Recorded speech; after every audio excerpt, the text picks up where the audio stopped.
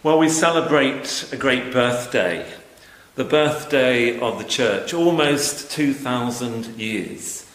Amazing, fallible church community spread across the world. And on a birthday, we will often have a cake.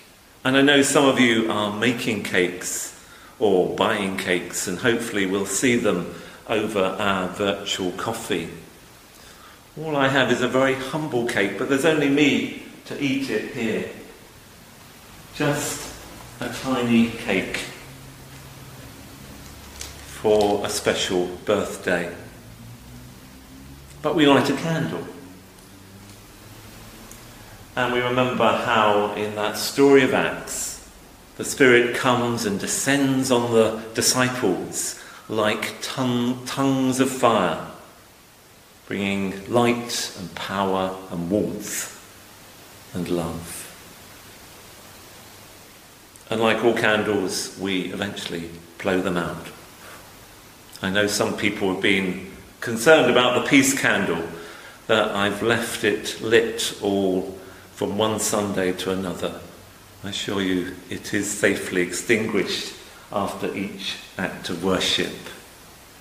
But our prayers for peace continue, not only on this day but every day. Peace in homes and hearts and our world. So a cake for a birthday, a candle for reminding us of flames, and a breath to blow out that candle, reminding us of the breath of Christ.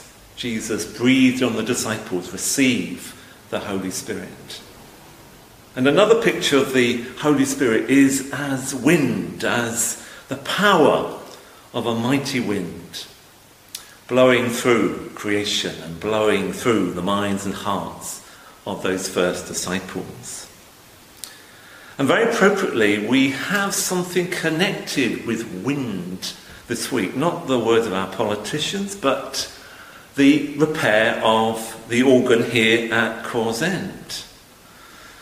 At the moment, we'll not be able to play either of our organs at Trinity or here, but someday musicians will come back into these buildings, and together we'll be able to offer praise.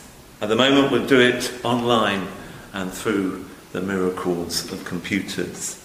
But let me show you the repair to the organ here. Come with me.